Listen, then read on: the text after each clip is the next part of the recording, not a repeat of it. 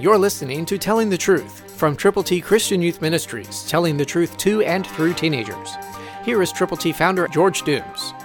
Believe on the Lord Jesus Christ. Jesus is talking with his disciples. Listen to John 16:1, New King James. Of judgment, because the ruler of this world is judged. God has promised that he is going to send his Son into the hearts and lives of people who believe on him, through the third person of the Trinity, the Holy Spirit.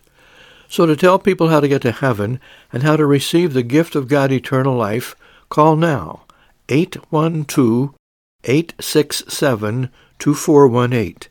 Get copies of God's ABCs to give to people for whom you are concerned, family members, neighbors, friends, acquaintances. So call now, 812-867-2418. And when you call, allow us to pray together with you and for those persons for whom you really care a lot.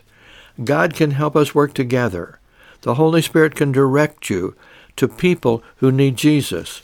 Call us right now. Get God's ABCs to give to folk who need to know Jesus personally. Will you do that? And when you call, be praying. Let us pray together for each other and for the people who need to know the Lord. You know them. We'll pray with you for them as you go with the gospel. Christ through you can change the world.